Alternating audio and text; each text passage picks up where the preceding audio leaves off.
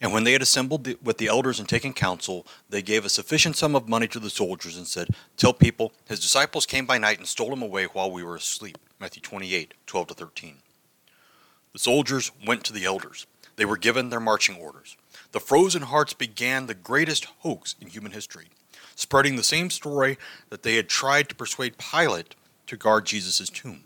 The apostles stole Jesus' body while they were sleeping. Matthew would note, this saying is commonly reported among Jews until this day, in chapter 28, verse 15. Even today, almost 2,000 years later, this is a common teaching among Jewish circles around Jesus' resurrection. Matthew includes this part of his gospel to let us know the truth about the soldiers' statements. The soldiers took their money and left. The elders were left to figure out where to pick up from there. Jesus would never be their Messiah. However, a great many of the priests became obedient to the faith, Acts 6:7. Those who knew better would later become Christians because they couldn't keep the hoax alive. The hoax is a dead lie. Jesus is the living reality. Don't listen to the hoaxes of the world, even those that come from the religious experts.